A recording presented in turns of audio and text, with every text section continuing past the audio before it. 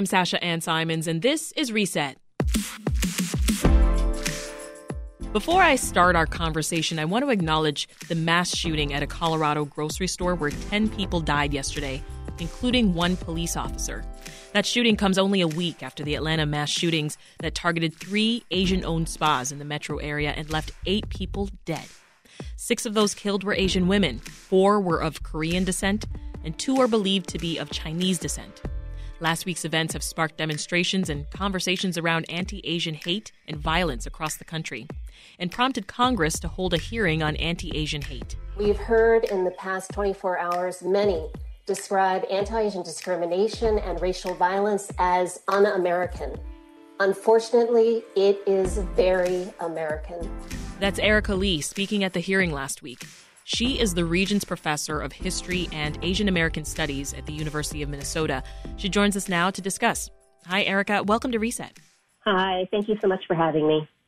We've been living with the news of these shootings that took place in Atlanta for about a week now. So I want you to take me back to last week. What was your gut reaction when you realized this wasn't just a mass shooting, but a mass shooting that was targeting Asian businesses and Asian women? Horror, of course. Sadness, frustration, fear, but also a feeling that one's worst expectations had come true. You know, this is following a year, if not more, of anti-Asian violence, hate, racism, oftentimes led and promoted by some of our leaders in highest office in the land.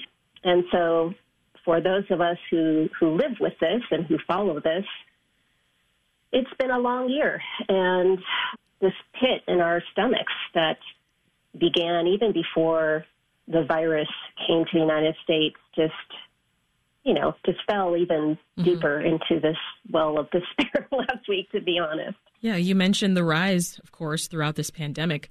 How have you dealt with all of it? Oh, Sasha, that's a really hard question. I mean, you know, we all get up and then we do our jobs. We're talking to folks like you who are asking. We're teaching our students. We're trying to educate those who have never heard about anti-Asian racism. We're trying to educate those who would deflect that this is actually happening. We saw this, we heard this during the congressional hearings last week. Those hearings were only the second time in U.S. history that Congress has paid attention to this issue in terms of hearings before the House Judiciary Committee. And, you know, this is what we need to do. But it's frustrating because most Americans really should know this history, should recognize this as the racism that it is already in 2021. You would think so, but that's not, of course, always the case. Now, in your testimony, Erica, at that House committee hearing, you laid out examples of the long history of racism and discrimination against Asian communities here. Walk us through some of the key moments in history that you think led us to where we are today. Yeah, it's challenging to do this in just a few minutes because, you know, it is an example of this really long and deep-rooted history. So, you know, one of the very first things I think it's important to understand is that while Asian Americans might be considered the quote-unquote model minority today, a stereotype that is false and misleading, for most of our history in the United States, we were considered racially inferior, unfit for U.S. citizenship, placed along the same lines and hierarchy as African Americans and American Indians, so barred from becoming naturalized citizens, just like those groups, prohibited from owning or leasing land, prohibited from marrying whites in some states, or serving on juries where the defendant was white, subjected to social and residential segregation. All of the systemic, you know, racism allowed stereotypes, prejudice, and vigilante violence to spread. Mm-hmm. So the largest mass lynching in U.S. history targeted Chinese men in L.A. in 1871. We've got legalized racism in the form of our immigration policies that first bar Chinese immigrant women because lawmakers believe they're prostitutes or potential prostitutes. And then by the 1930s, all other Asian groups are also barred from entering the United States or from becoming naturalized citizens. Yeah. The incarceration of Japanese Americans during World War II, of course, is one example that many Americans had heard about. It's interesting that you bring up the largest mass U.S. lynching. If I Google that, the first result that actually comes up is the 1891 New Orleans lynchings of 11 Italian Americans. But as you noted, the largest was the one of the Chinese immigrant men back in 1871. Why the discrepancy, you think? It's part of the problem that we're discussing here, that Asian American history, deep-rooted, long in the United States, substantial and incredibly important, is just not being taught in our schools. It's being either willfully ignored as something that's tangential, something that is seen as just an add-on when teachers might have time. I often think that, when we're talking about race, the go-to is to consider the African American experience, and then Americans seemingly have no time, to think about the other histories of racism. And when we think about immigration, we're often focused on Latinx immigration and also have no time to think about how immigration policies, unequal immigration policies, have affected other groups. When you think about your own experience as an Asian American woman, what comes to mind, Erica? We are taught at a very young age to understand, at least this was the case in my family. One of my very first lessons from my parents was, you have two strikes against you already in this country. You are Asian and you are female. So what that does is, first of all, prepare you, for, I think, a life of racism and sexism, but it also highlights a sense of needing to do better, to overcome those issues in ways that, can be rather damaging. So smile all the time. Be polite. Don't make a fuss. Work harder than anybody else. These are limitations that I think that many Asian Americans and Asian American women in general have been facing for our entire lives in the United States. In your testimony, you talked about how the government is a part of this long-standing problem. With that in mind, what do you make of the Biden administration's response to this surge? What are some ways that you think can address the root cause of this long history of racism?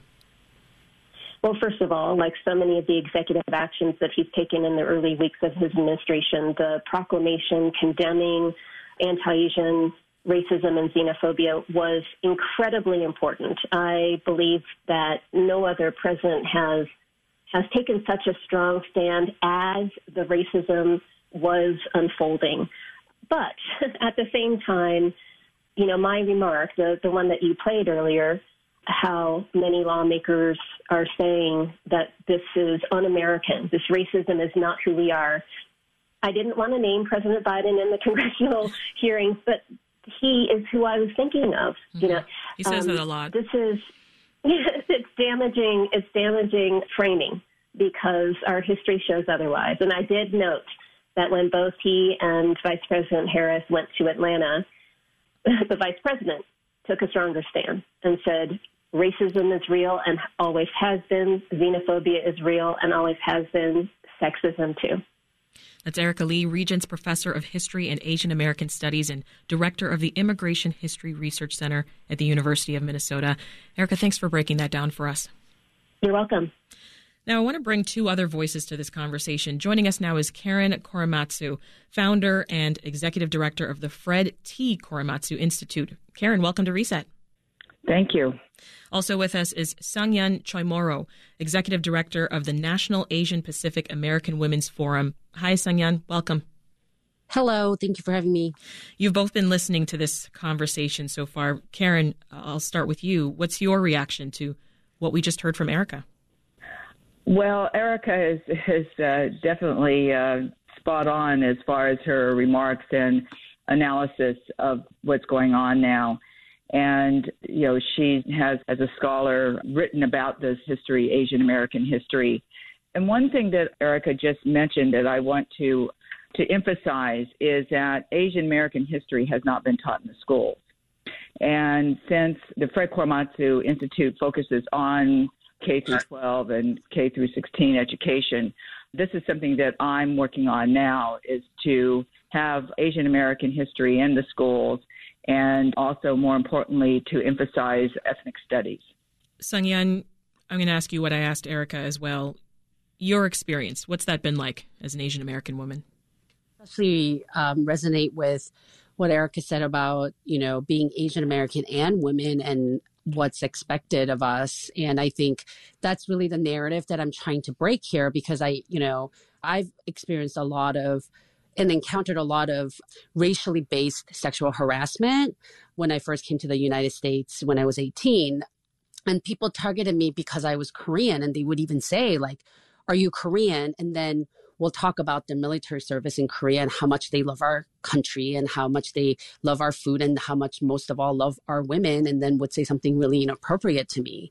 And so, it's not that those things don't occur anymore. It's more I've learned ways to avoid those encounters. Mm-hmm. So now the harassment I get is, "Oh, you should smile a little. Asian women look so much better when they smile." And, just stuff like that. When I walk with more of a, serious face and I don't really make eye contact, on the streets. So, or in polite company, like the politer version of it is people find me intimidating because I don't smile as much. And I don't placate and play into these stereotypes about Asian American women that we've so long been told we need to be in order to survive, as well as being perpetuated on us by dominant culture.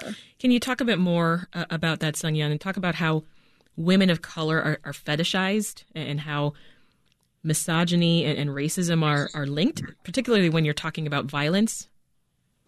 That's right. I mean, women of color, not just Asian American women, but women of color in this country are hypersexualized and fetishized. And really, misogyny has told men that we are for their consumption, at their pleasure and at their demand, right?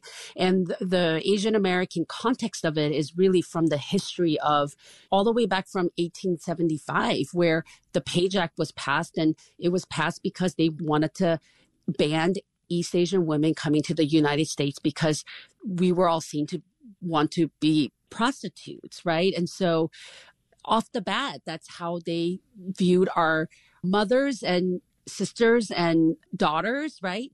And moving forward into Second World War and the Korean War and the Vietnam War and the like, there's a lot of that militarization of our countries have increased that demand, and the normalization of how Asian women body is seen as something that they can have when they want it. Yeah. I myself am Korean, and our hometown did have a military base, and that was really my experience of the military personnel that, the soldiers that lived at that base. And so I think that carries out even here in the United States. Karen, your father, civil rights icon Fred Korematsu, he was detained for refusing orders to be sent to an internment camp that was set up for U.S. residents of Japanese ancestry. Can you briefly fill in the blanks for us there, Karen? What can we learn from his story, and what do you think he would think of today's America?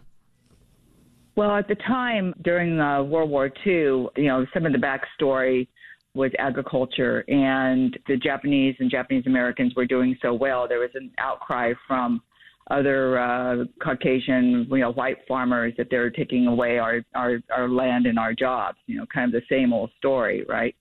And so when Executive Order 9066 was issued on February 19th, 1942, my father thought this was wrong. I mean, it wasn't complicated. At the time, all due process of law was denied, and anyone of Japanese ancestry of 120,000, 2/3 were American citizens, mind you, were then stripped from their homes and only could take with them what they could carry in two hands. Mm-hmm.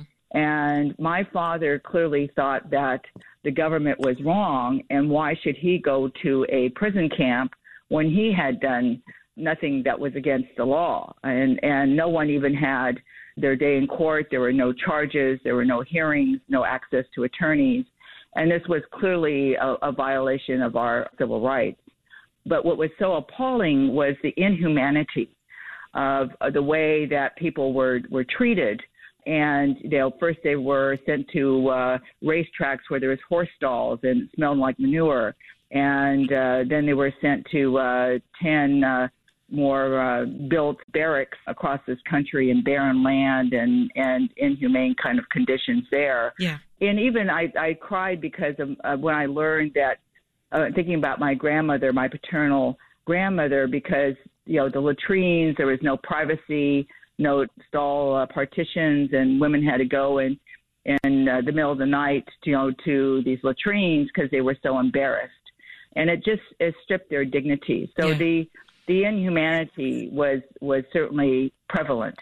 And my father was ostracized for taking a stand against the government from his own Japanese American community. And he kept speaking out the rest of his life against violation of others' civil rights, worked across communities and stood up for Muslim Americans and Arab Americans. And he would totally be so disgusted with what's happening now. That we're still here. Asian violence. Yeah.